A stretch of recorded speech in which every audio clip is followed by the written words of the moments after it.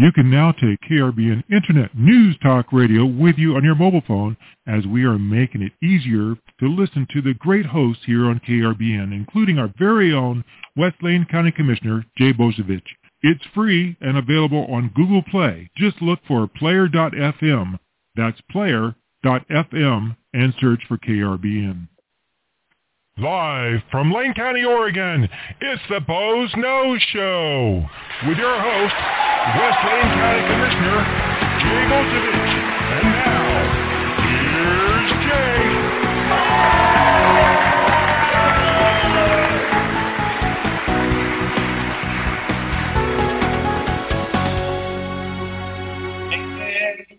Good afternoon, and welcome to another edition of the Boze Noze Show. And I'm your host, West Lane County Commissioner Jay Bozovich, and we're coming to you live from beautiful downtown Elmira, Oregon, where the weather's been schizophrenic all day. 1 minute it's raining, 1 minute it's beautiful sunshine.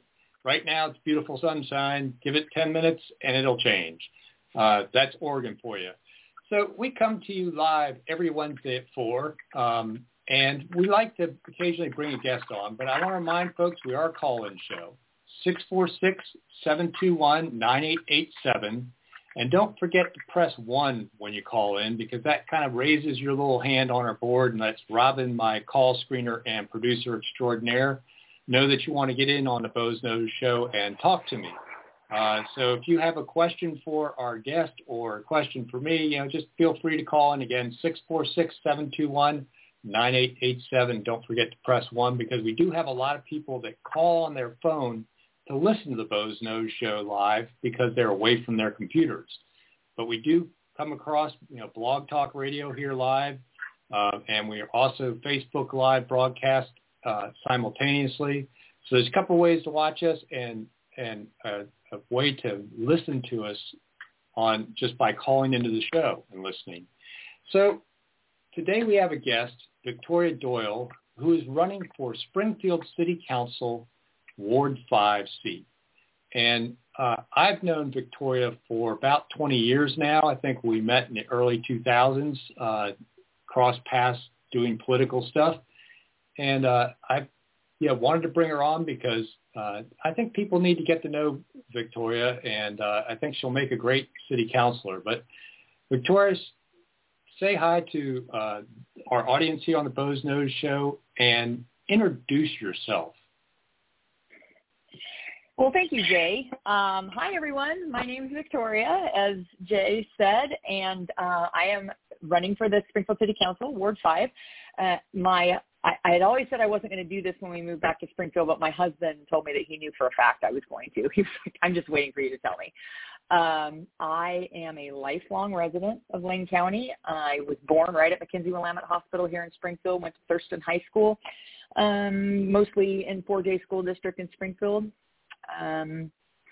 Let's see, I've been in both private business and the public sector. I'm currently working for the City of Eugene, Public Works Engineering. I'm a land use review assistant, so I deal with private development projects and really try to help developers and those people out there working with their property to sort of navigate through that, which is the city code. Prior to that, my husband and I worked in his family's business, motorcycle dealership. And while I was doing that, I was teaching motorcycle safety for Team Oregon.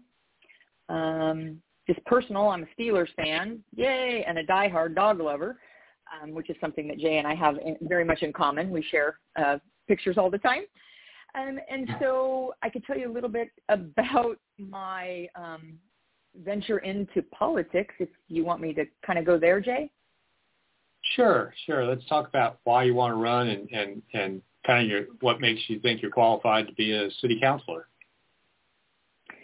Well, I've always been civic-minded, and I think most people care about their communities, but the one thing that is kind of my platform is that I get frustrated with Washington, D.C. There's not a lot I can do about it. I get frustrated with Salem and what's happening there. Can't really do a lot about it. But we have the ability to change and have a voice in our local community. And I stress that to anyone and everyone who will listen. If you have kids, you should be involved in the PTA. You should be involved in school boards and going to those meetings. And if you have concerns about how your city is spending their money, you should be getting on the budget committee because they want volunteers from the community to be in that. It's an open process. And that's what happened with me. I was living in Cottage Grove, lived there for about 13 years. And I was sitting in a local restaurant called Stacy's Covered Bridge, and I was complaining about something that was happening with the city spending money on something. And a gentleman who I didn't know at the time, but got to know quite well, leaned over and said, you know, if you're going to complain about it, you might want to try getting involved. And I was like, what do you mean? And he's like, well, we need budget committee members. It's open right now. Why don't you apply? And that began my career in politics. I was like, well, okay, dang it, I'll do that. And I walked into the budget committee in Cottage Grove, which obviously is a much smaller community than Springfield, but it really helped me dip my toes in the water. If you come from the private sector, and you dive into public sector budgeting, it is mind-boggling. I mean, there were so many times where I'm like, God, if I ran my budget like this at home, we would be broke, you know? And but it was awesome because I got to have a voice. And then when people in the community would ask about stuff, I felt like I was knowledgeable and could explain. You know, when somebody would say, why did they build that? I was able to explain it. Well, that was specific money that was for that and what have you. And the opportunity arose to run for city council. So I threw my hat in the ring for city council. It was the only contested seat in Cottage Grove. And I think that kind of makes the process fun, but it's also very stressful. And I did win that seat and got on several boards and committees there. And in 2014, when we were going to run again, I knew that we were looking to move back to Springfield. My parents lived here. They weren't doing physically very well, and I knew that we needed to be close to them. And so I did not elect to run again. I didn't think it would be fair to get reelected knowing that I wasn't going to finish my term. And so we moved back to Springfield. Unfortunately, my mom passed away before we finished closing on our house, which was a drag, and my dad moved in with us like 4 months after we bought our house. So I once again got involved in politics here in Springfield because, again, that's what I love to do. Got on the budget committee, spent some time in that for a couple of terms, got on the Community Development Advisory Committee. And then in 2018, unfortunately, my dad got very, very ill, and I let the council know that I was going to pull back. I would go ahead and finish out my term on the budget committee, but I really needed to take care of my family, and I did. And so I was blessed to have the time with my father. And then I just kind of got used to not having to go to meetings and not having to do stuff until I got a call like a month and a half ago from some people that are on the city council now, including the mayor, who said, hey, did you know that Marilee Woodrow, who sits in your seat, is not running again? She's going to be retiring, and we really think you should run. And I looked at my husband and said, well, I need to talk to my husband about it. So he was like, Vic, you know it's what you want to do. But I called Marilee because I really felt like I wanted to have her blessing, and I asked her what she thought, and she said she absolutely endorsed me. She even actually wrote a really nice endorsement for the voters pamphlet. And so here I am. How's that? Yep. And you know, just to connect another dot, Mary Lee is another avid dog lover. And I've been sharing photos with her and, you know, her corgis and other dogs she's adopted over the years. Yeah, she's a great dog lover. So there's this connection between the three of us. And she actually has a business where she does dog sitting in home. So I think it's called Paws Up, P-A-W-Z, Paws Up. And yep. So she has a little side hustle that she does. What a fun thing to do. I'd like to do that when I retire. Yeah, getting to hug on everybody else's dogs. Although people love their dogs so much, it makes me nervous taking care of somebody else's. What if something goes wrong?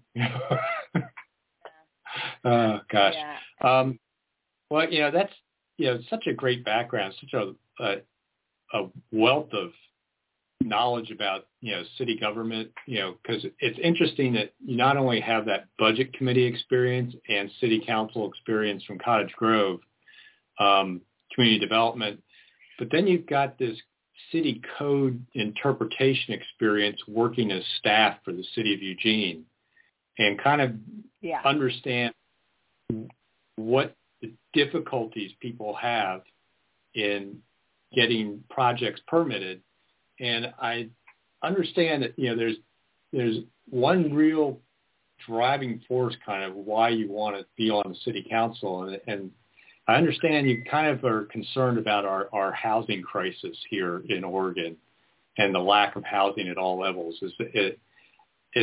Is kind of your staff experience in Eugene part of what's helping drive that desire to serve on the city council and try and resolve some of those issues? Because staff can't change code. Well, planning is working on changing code right now. In fact, Springfield, there's two different measures that went through. One was House Bill 2001, and one was Senate Bill, I think it's 346 or 348.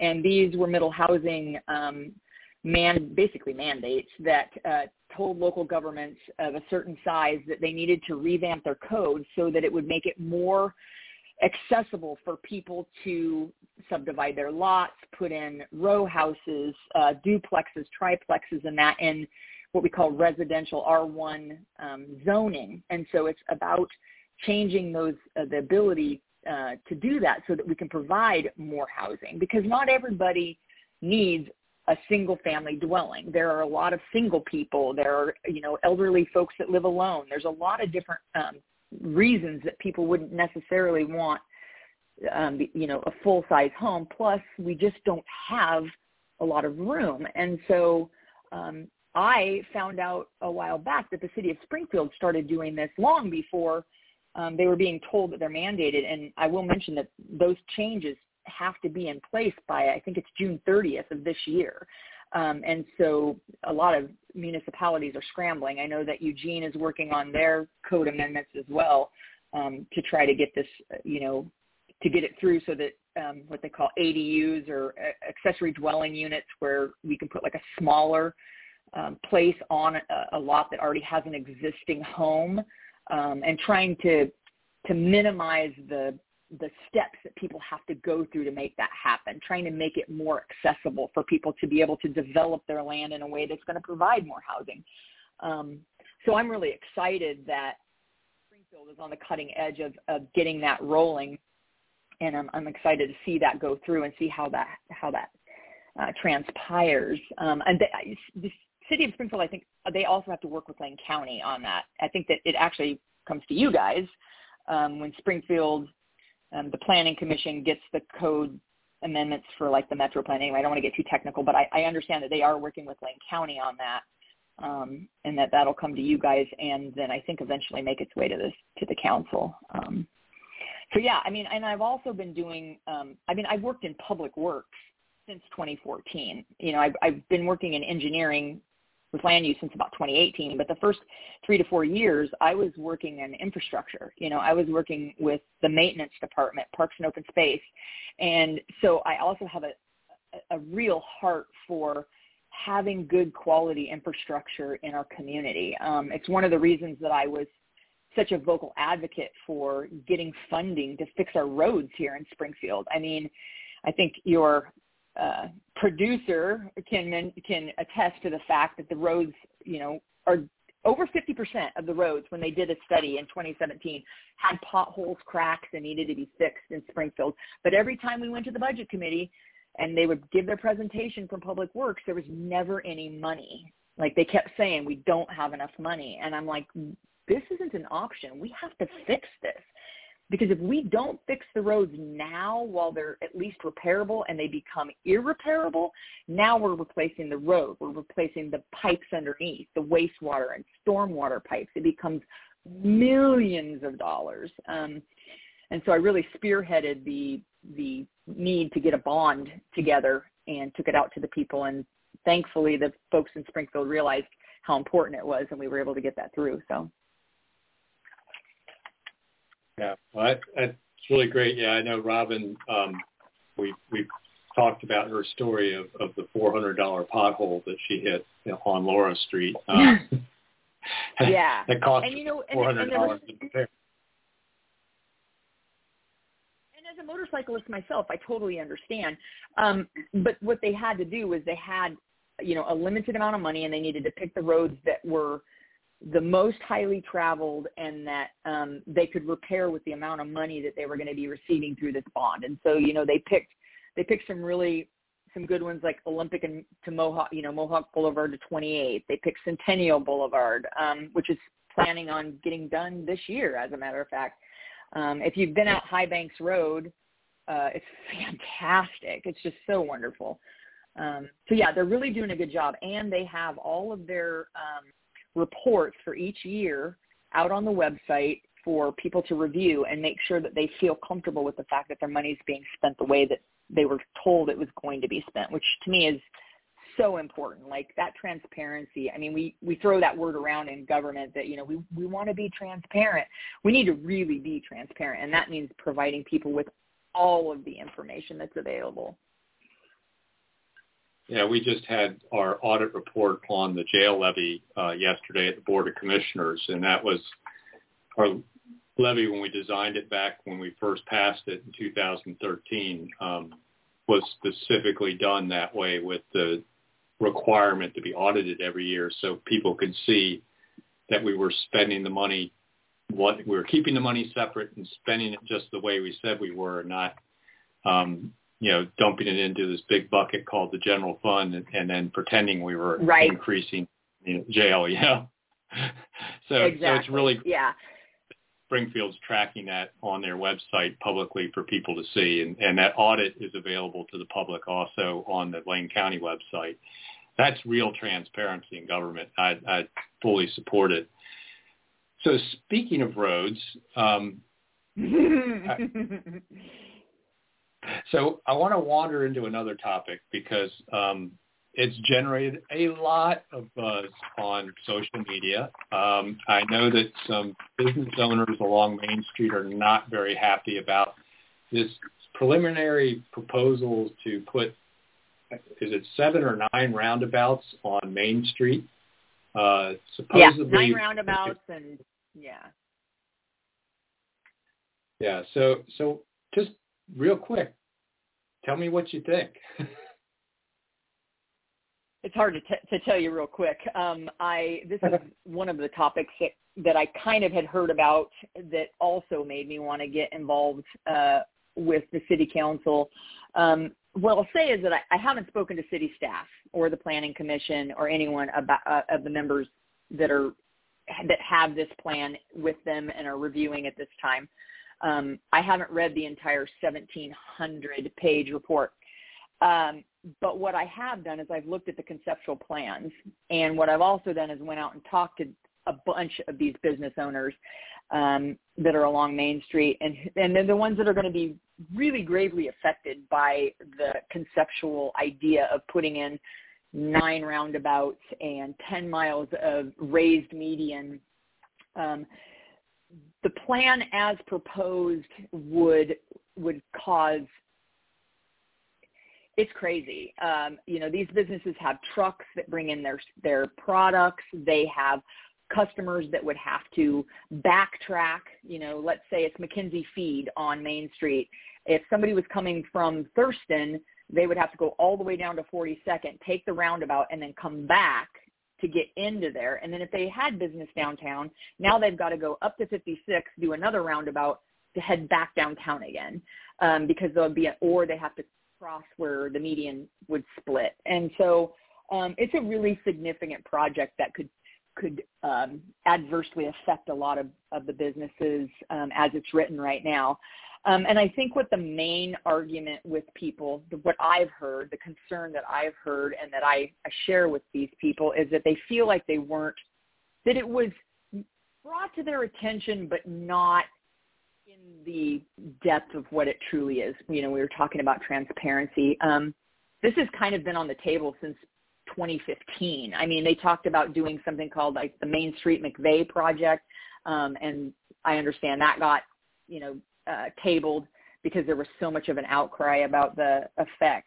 Well, this one started coming back up again, 2017. And in 2018, the city actually put together a strategic advisory committee that had some of these business owners on it. I spoke to one of them yesterday at length.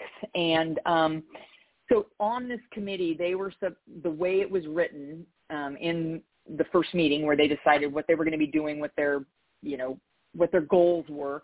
They were also going to take a vote once all of these meetings occurred and they'd seen all of the stuff. Well, that didn't happen. They had 6 meetings when they were supposed to have, I think, 8 or 10. They were spread out sometimes 6-8 months in between the meetings. And then this crazy thing called COVID hit. And so the city in the plans, if you look at volume 1, which is out on the city website, they talk about the public outreach that they did. But think about this. I mean, these are businesses where during COVID, they were just trying to keep their doors open, right? They're trying to figure out how to navigate getting customers when customers first weren't even allowed to come out, when their businesses weren't considered essential, and then opening up again and having these new mandates and how do we handle this? How do we work with our customers? So they're just trying to live their lives and keep themselves afloat for their business and for their kids and everything else. And apparently all of these, they continued on with this project, even though the Strategic Advisory Committee had said, hey, we should probably table this until we get through all of this stuff. And so it came up that it was going to Planning Commission, and they're actually going to have a Planning Commission this Tuesday, and the City Council meets on Monday. And I believe if you take a look at the notes for the agenda for the Planning Commission, there's a really interesting article at the end of it written by someone, I think, who used to be on the Planning Commission. But anyway, that shares some of the concerns of the folks, and it brings up some really good points. But the people felt like they weren't notified, and I think the city thinks, well, we did what we were supposed to do. We did what we legally had to do. But you know what? These people didn't know about it. And one business owner on Main Street at McKinsey Glass took some signs and put them out on Main Street and said, people, wake up, 9 roundabouts, raise medians, get in touch with the city. I think 2 days later, he had KEZI come out and interview him, and then that's when this thing blew up. So guess what? You can get to people because if one guy was able to get to hundreds of people in 2 days, the city probably could have done a better job over 3 years. So, yeah, I mean, I'm not a counselor now. Even if I was, I'm only one vote. Even if I'm not a counselor, I would be involved in this project because I share these folks' concerns, and I really want to see and look at our process for how we contact people and let them know about something. I mean, this isn't, hey, we're going to be shutting down the street to put in a new ADA ramp. Like, this is going to cost people their businesses. So as it's written right now. So hopefully we can look at it in more depth. We can see what the Planning Commission is doing with it. Hopefully they're hearing folks, and we might be able to take it back to the table and try to figure out what to do with it. So, yeah, that's where I'm at with it. I mean, yeah. It's, it almost looks like they went way overboard trying to solve the problem of safety of Main Street. And, as I look at it, because I am an engineer and a civil engineer at that, and I've designed lots of roads, it's going to be very expensive. Every power pole that has to be moved, and there's power poles on both sides of Main Street, as you have to widen out for for this center median and widen out for the roundabouts, it's about a $35,000 move. So when you start thinking about how many poles that is, and mind you, that won't be in the project cost. That'll just be in people's sub bills, because sub will have to pay for those reparations. But you're going to pay for it somehow if you're a resident of Springfield. But keep in mind too that there's only a portion. I mean, Main Street isn't just a street. Like it's a highway basically. Like it's ODOT, and then you get up further and it's actually a truck road. And so there's a lot of other entities that are involved in this as well. I'm certainly not saying that there aren't concerns about Main Street. I mean, we know that Main Street has been listed as one of the most dangerous roads in in Oregon. And that's what I've heard, and that's what they've said in the study. And I think that they've started to go do some really positive things. I mean, they put the crosswalks in where you hit the light. The speed limit changed right after we had a pretty significant accident. But I think that we really need to delve into how many accidents have really occurred, because when the city was asked by one of these business owners how the studies have looked since they've put in these new crosswalks, since they've lowered the speed, and they were told, oh, well, we haven't done any studies since that. We haven't had enough data. It's been with the crosswalk saying 6, 7, 8 years.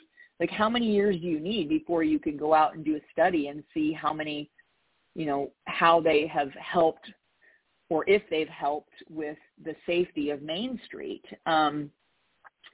So, I mean, none of these business owners are saying that they don't want a safe street. I mean, their businesses are on the street. They want people to be able to safely get in and out of their business. What they don't want is to have to sacrifice half their parking, or in the case of someone like Chris Stewart, who owns Dutch Brothers on 42nd and Main. I mean, he just spent $80,000 on a remodel because he had a bunch of stuff that he needed to do. He had a roof, and he had all of this stuff, some electrical stuff, and he dumped all this money into that business out of his own pocket. That's his thing. And if you look at the plan, the conceptual plan, that roundabout at 42nd and Main goes right through the spot where his drive-through is. It's gone. And he's like, yeah, why would I spend this money if it was just going to go away? So I think that there just needs to be more discussion about this. I think that it's something that we have to just, like, let's take a step back. Let's start talking about this again, and see if we can figure out some ways to make things safer, just a little slower. So. Yeah. And I'm getting the high sign from Robin. She I think she wants to jump in on this roundabout question and maybe add to the conversation here. Robin, you had something? Yeah, I just wanted to point out that as especially Jay or anybody that deals with numbers, that data can be in any way you want to. When I did my research, the majority of the accidents that happened on Main Street, because again, to back up that they're saying that ODOT claims it's one of the most dangerous streets, is most of the accidents are rear-enders. And there's been very little fatal accidents on that street, at least in the last couple of years. Agreed. So roundabout is not going to help. I've only been in one accident in the last 10 years, and you know where it was at? It was in a double roundabout when I crossed over the bridge in Springfield and was heading out to LCC. And a woman coming from Eugene headed into Springfield, who was from the coast, had never seen a roundabout in her life, didn't even think to look left, and slammed into me. Yeah, I mean, I just the idea that we're going to make, this isn't Bend, Oregon. Like, if you've been to Bend and you know how you have to go through the roundabouts there, this is a different beast. It's different. So, yeah. Well, have you sat and watched the rush hour traffic over at 42nd and 126 when it goes into Main Street? Then picture that being a slowed down roundabout. Yeah. I mean, already when over behind, well, I was going to say behind 7-Eleven, when the Thurston lets out in that crosswalk back there, actually backs traffic up onto Main Street and even beyond Walgreens. Yeah, there just needs to be a lot more discussion. Yeah, and one of the issues I think that gets the public's attention most about Main Street has been the pedestrian accidents, the pedestrian vehicle type accidents. And a lot of those have been nighttime accidents and crossing where, mid-block and in the dark, wearing dark clothes, sort of things. And a roundabout's not going to change that behavior so much. And in fact, roundabouts actually cause a lot of out-of-direction movement for somebody crossing a road. And you're then crossing where people aren't looking necessarily for pedestrians if you're crossing at a roundabout, because people are looking at the merged traffic, right, not necessarily crosswalks. So I'm not so, as just understanding human behavior in traffic, I'm not so sold that roundabouts solve a pedestrian safety issue, if not create an additional one. I know as a cyclist, I'm not real thrilled about, bicyclist, not motorcyclist, I'm not real thrilled about roundabouts when I'm on my bicycle, because people are just not looking for bicycles in those situations either. So it's going to be interesting. There are places where I do think roundabouts can improve safety, and it's usually, absolutely, I agree, that it's usually a matter of rural highways that have high speed T-bone and rear end accidents at intersections. Not just the fender bender rear ender, but where somebody is stopped to make a left turn and there is no left turn lane, and they get T-boned at 55, 60 miles an hour, rear-ended 55, 65, and pushed into the opposite lane of traffic sometimes, creating a head-on. That's been common on highways like 126 between Eugene and Bonita. And some of those intersections, like with Fisher Road, a roundabout there actually would improve safety. These, I'm not so sure they're going to do that, because you already have an urban intersection quite often controlled by a stoplight. When you go from uncontrolled non-four-way stop sign, type intersections to a roundabout, you can get that increase in safety. And there isn't the pedestrian and cycling traffic on that roadway either. So I saw the plan to add those roundabouts, I was scratching my head. Well, and I'm not a traffic engineer, so I'm and I would never claim to be. That's way smarter than me. But I would need to see more data. I just want to see how this justification is in, because I'm not against roundabouts. I don't. But I'll tell you one thing. My husband drives for lane transit, and he says putting a 60-foot articulating bus around a double roundabout is really fun.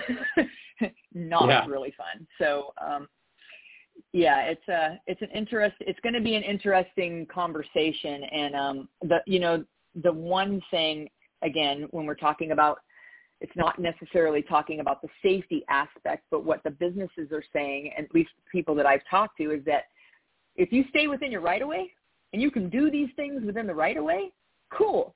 They just are really concerned about the extension of the right-of-way, right? So moving that right-of-way into their property when they're already very limited in their parking and their ability to have trucks come in and out. I mean, I'm meeting with Brian at Roseboro next week he's going to show me kind of how their log trucks and stuff would be affected by a roundabout at 28th. And I spoke to Joe over at Joe's Truck and Trailer, and, it looks like it would really decimate his business. He has no parking anyway. I mean, he's already given up a lot. So, I think that this is a conversation we need to continue with. And I hope as a city councilor if I am, that I'll get to be a part of that conversation. Yep. Yeah, I think that, the one thing about Main Street, and particularly the section from, 20th to about 42nd or so, accesses a lot of heavy industrial property. And it's a major truck route. And throwing a bunch of roundabouts, putting a raised median, forcing out of direction traffic for 18-wheelers is not really the greatest thing in the world. As we're all, there's such a crisis right now in a shortage of truck drivers and just how difficult it is to move freight right now. Adding additional problems to freight movement is not going to help those local Springfield high-paying manufacturing jobs that are in that industrial area compete with other areas that may not have to navigate 9 roundabouts to get their product in and out, Right.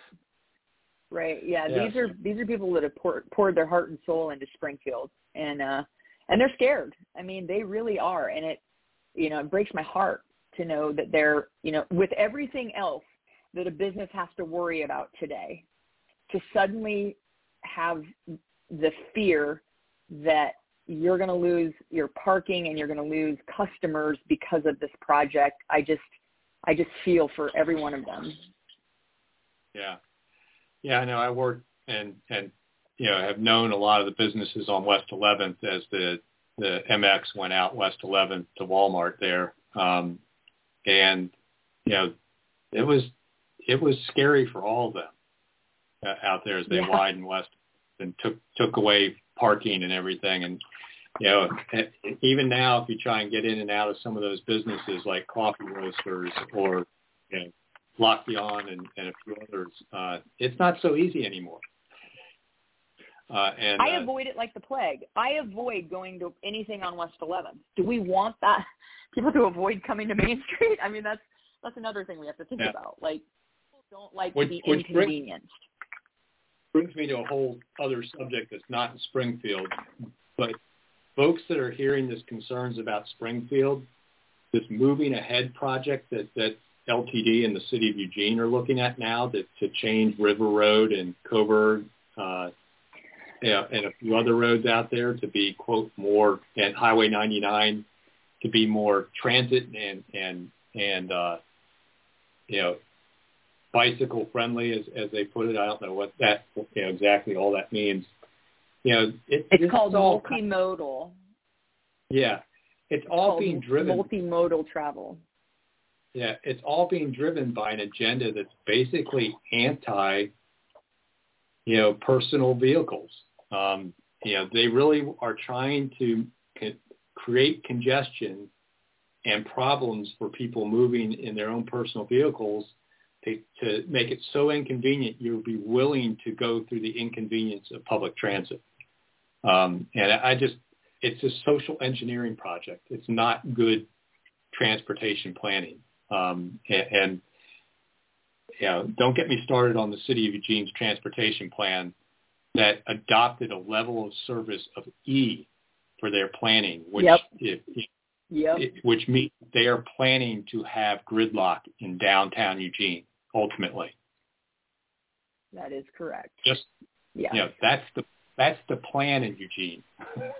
Hopefully Springfield's not going to adopt a level of service E, but as we're getting ready at Lane County to consider our climate action plan phase 2, this is straight out of that agenda for climate change folks, that has very little to do with actual, carbon footprint and much more to do with socially engineering us into being dependent on mass transit. And beware, folks in Eugene, if you think 9 roundabouts along Main Street, just wait till whatever they do to River Road under their moving ahead plan.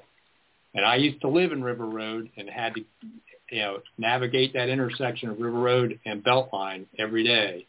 I can't imagine if they start taking away traffic lanes to make them dedicated bus lanes in that area, how bad that's going to get. And I just feel sorry for folks like Cal's Donuts. And Robin is dying to jump in on this one. Well, I just want to make a quick comment on the planning. Like, we give the Drunken Architect Award to the planner for 6th Street. But I was also thinking over by the hospital, whose bright idea was it to put a parking strip in the middle of the road so the bike lanes could go around both sides? I hope that question wasn't addressed to me. No, I think that was just one of Robin's generalized comments about the traffic engineers around here. Sometimes we've given at least the traffic engineers that design. I don't know if you've ever driven 6th Street post MX from downtown out to the west, as lanes disappear and reappear and get merged and become bus-only lanes and become right turn lanes. Well, if you really want to. If you want to talk about a crazy one, how about 13th with the new bike lane? Have you guys been on 13th lately? Yeah, it's a little on the crazy side too. Yeah. And that's what they want to do. I get confused over there too. That's what they want to do to River Road, Coburg Road, and Highway 99 in the Moving Ahead project. I would like to have a study on how many accidents happen on Franklin Boulevard involving the MX with drivers who don't know how to navigate getting across with the MX bus stuff. That would be an interesting study to see. Yeah, it would be. I imagine there's a few. So we've kind of covered housing and street improvements and possible plans for future street improvements. Is there anything we missed, Victoria, that you want to talk about over there in Springfield, besides the fact that you're kicking everybody's ass with the Main Street rebuild and how cool down Springfield is? Well, and I haven't got an opportunity to see what the Planning Commission has come up with. I'm expressing the concerns of the people, the citizens that I hope to represent, and it's important that they know that they have someone who's not just hearing their concerns but really taking them serious. And so, I'm only going to be one vote, but I definitely have an open mind and I listen. But all in all, I mean, Springfield is just like a kick-ass place to live. Like, I love it here. And even our government, the city council has had like a 68% approval rating, which is pretty high for a government, body, because we really are engaged with our community. And I know that we have issues with houselessness and that type of thing, but I can also tell you that I'm really proud of how so far Springfield has been able to manage that issue, and look forward to being part of the solution as we move forward. And I think that they've done a really good job managing their budget. And I just want to continue to be a watchdog on that, because that's just something where my heart is, and really making sure that our infrastructure, if we're going to have new housing, we're going to have more houses. That means we're going to have more people. If we're going to create more jobs, we got to have good streets to drive on. We got to have good pipes in the road. Like, we need to make sure that, and then we have to have a good police force, which we just sworn in the new police chief, and we're really excited to have him on board. Sounds like he's going to be a great guy. I think he came from Beaverton. But anyway, and he's been the interim for a while now. So I'm really looking forward to seeing where Springfield goes, and I would just I would ask people for their vote, and tell you that if I do get in there, the one thing you will know about me, and that Jay can probably attest to, is that I never pull any punches, and if I tell you something, you can take it to the bank, and you'll always know where I stand. I am not a person who gives you a wishy-washy answer. I'm just not good at that. And sometimes that gets me in trouble. But, I'm just a real person, and I can be very blunt, and I'm willing to ask the hard questions, so to make sure that we have the right answers. Yeah, well, I'm happy you're running, and I probably phrased that question or that last comment a little bit wrong. What I meant was, Springfield's kicking everybody else's butt with how nice downtown Main Street is, and how that oh my just gosh, isn't it wonderful? Yeah, it's so wonderful. And see, that's I love it. Voted best downtown by the Eugene Weekly readers. Wow. Yeah. Yeah, I mean, I worked when I was not working from home, I was working in downtown Eugene, and it's a challenge. So yeah, I'm very proud of what we've done. Our economic development department has done a good job of turning that around. So I hope that we stick with that, continuing up Main Street. Yep. My good friend David Lovell's been an integral part of doing that, and I really. It's amazing what him and some of his partners and friends and some other people have done down there with the investments they made in buying old buildings and refurbishing them and then converting them to some pretty neat little restaurants with apartments above them and all that. And it's gone from, the horrible dive bars and whatever else strip clubs, and strip clubs to one of the coolest places to be on a Saturday night. You can't find parking around there very easily I went to meet David down there at Tavern on Main one night, and it was like a Wednesday night at 6:00, and I had to park 4 blocks off of Main Street and walk. But the cool thing, it's free parking. It's still free parking, which is pretty cool. Which is great. No, didn't have to pump a meter or put a credit card in the meter or nothing like that, or pay at a parking garage. But it's so live. There's so much life there that, part of the reason I park so far away is I drive a god-awful big SUV, and I can't necessarily always get in some of the smaller parallel parking spaces. But that's because I have lots of big dogs, like Victoria does. I made the mistake of getting a smaller SUV. Yeah, I got a Ford, and I've regretted it ever since. Yeah, I got a Ford Expedition Max, and it fits the dogs well, with all the seats laid down. So, I appreciate you coming on. Just so our listeners know, are Springfield city councilors paid? They are not. It is a volunteer gig. So you're talking 15 to 20 hours a week of non-paid. Yeah, I'm not doing it for the money. Let me tell you. I'm not doing it for the money or the glory. That's for sure. Yeah. I bring that up because I just want to remind people one more time that Lane County commissioners make more than $140,000 a year if you count both our pay and benefits. And Don Leslie, Heather Buck, and Joe Burney all voted earlier this year to give commissioners a raise.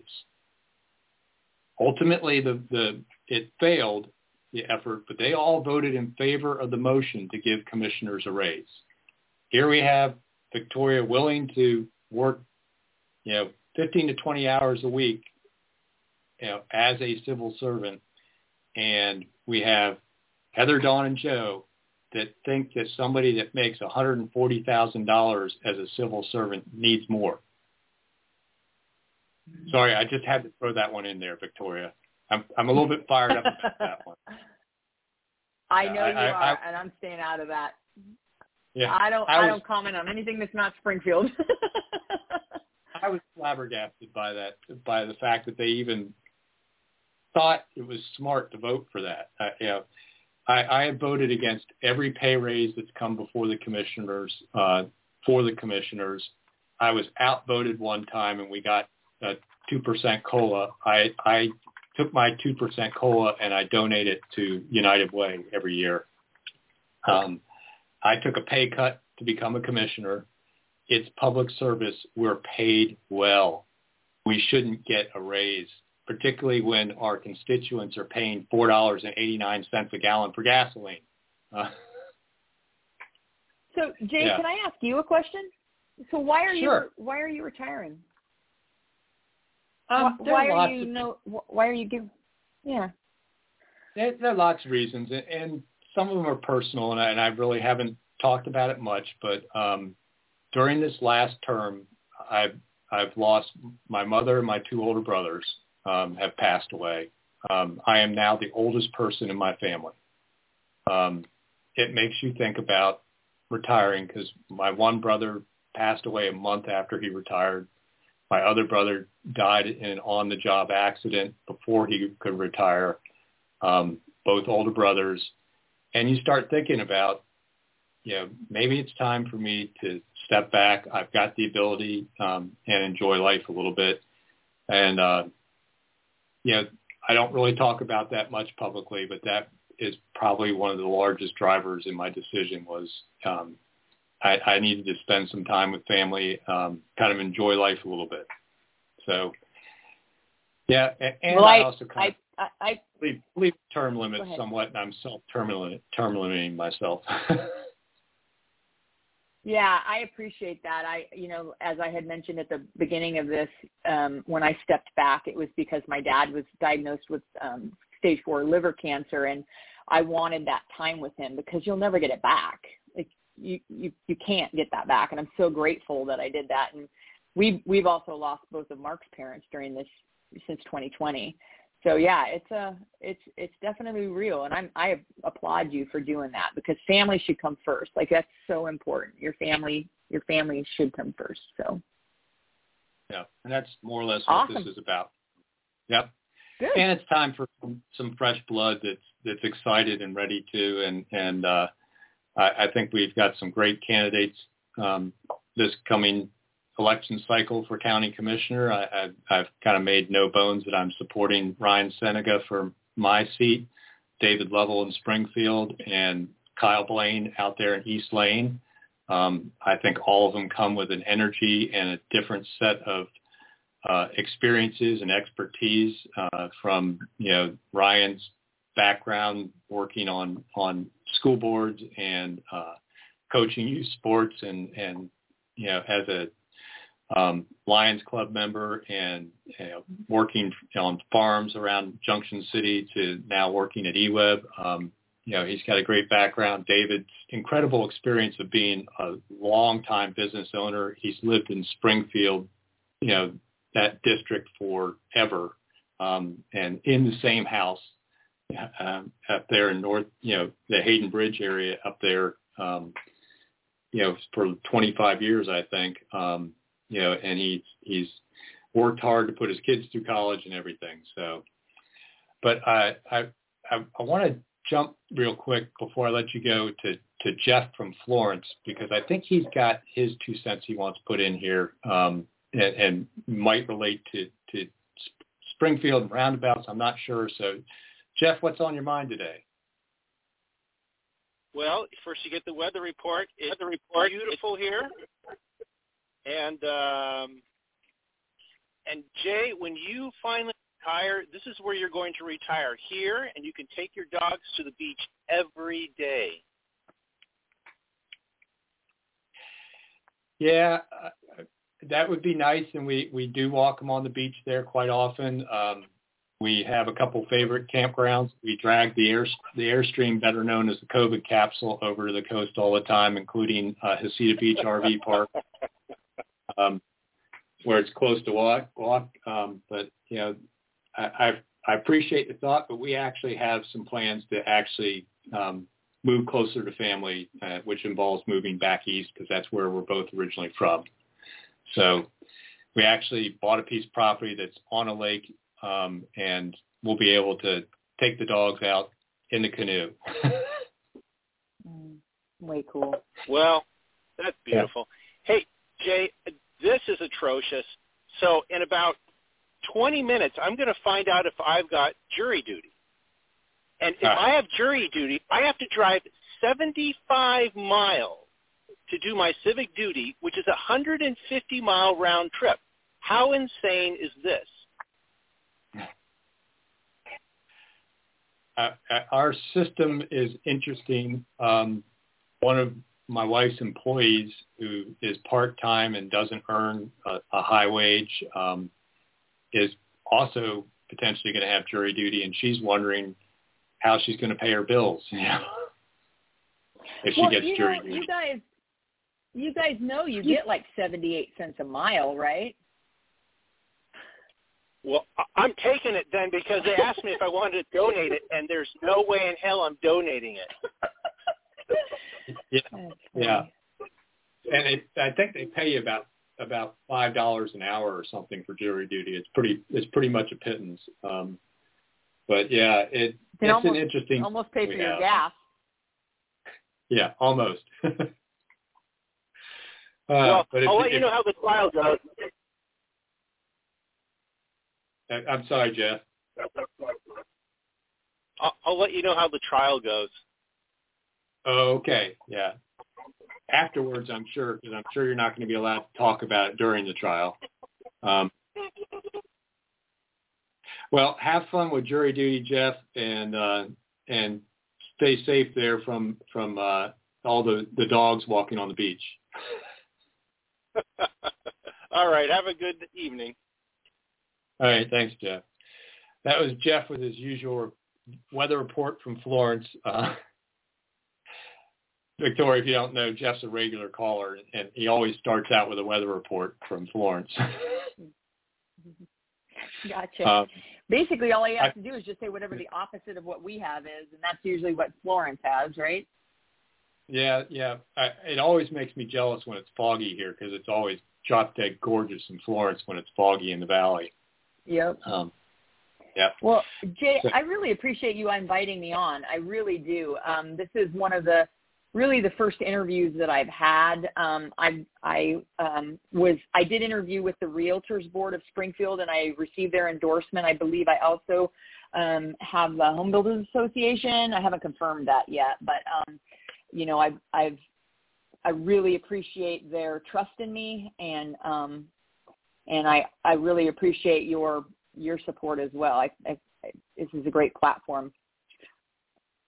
Well, thank you for coming on, Victoria. It was great to talk about Springfield issues, but we kind of got to talk about the general issue of, how we design our roads and whether roundabouts are a good idea and where they're a good idea. And I love the fact that you are supporting, Springfield focusing on what municipal governments should be focused on, which is providing the infrastructure necessary for their citizens and businesses to be successful and to provide an environment for housing to flourish at all levels. You're not worried about dictating to people whether or not they use natural gas or not. You're not trying to force people out of their cars and, onto bicycles or mass transit. It sounds like you're focused on what municipal government should do. It's why I know for a fact, because I just saw polling data that was done recently, the people in the Springfield area, 58%, when just asked, are we on the right track or wrong track, 58% are wrong track.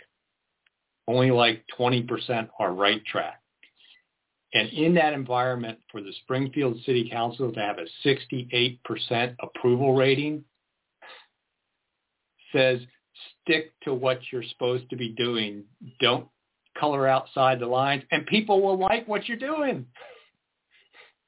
So I hope you'll continue the great work of the Springfield municipal government. I've always really appreciated them. I worked in Springfield at Branch Engineering. I did a lot of projects in Springfield, River Glen subdivision, Hayden Gardens down there, the first Hayden Homes subdivision in Lane County. I did a lot of the road work and civil work around some of the new schools that were put in with the school bond there. So it International Way up there around Sony when it was coming, I did some of those projects. So I've got a pretty big heart in Springfield. So it was important for me to have you on, and I really appreciate you taking the time. Yeah, no problem. And if anybody would like to hop if anybody wants to hop on board and do anything with the campaign, it's votevictoria2022@gmail.com. votevictoria2022@gmail.com. And do you have a Facebook page? Yes, it is Vote Victoria, Springfield City Council, Ward 5. So it's pretty simple. Just vote for Victoria, and they can find me. Yeah. Great. Well, good luck in the race, and thank you for being on the Bo's Nose Show. We'll be back next week. I don't know if we'll have a guest or not. It changes.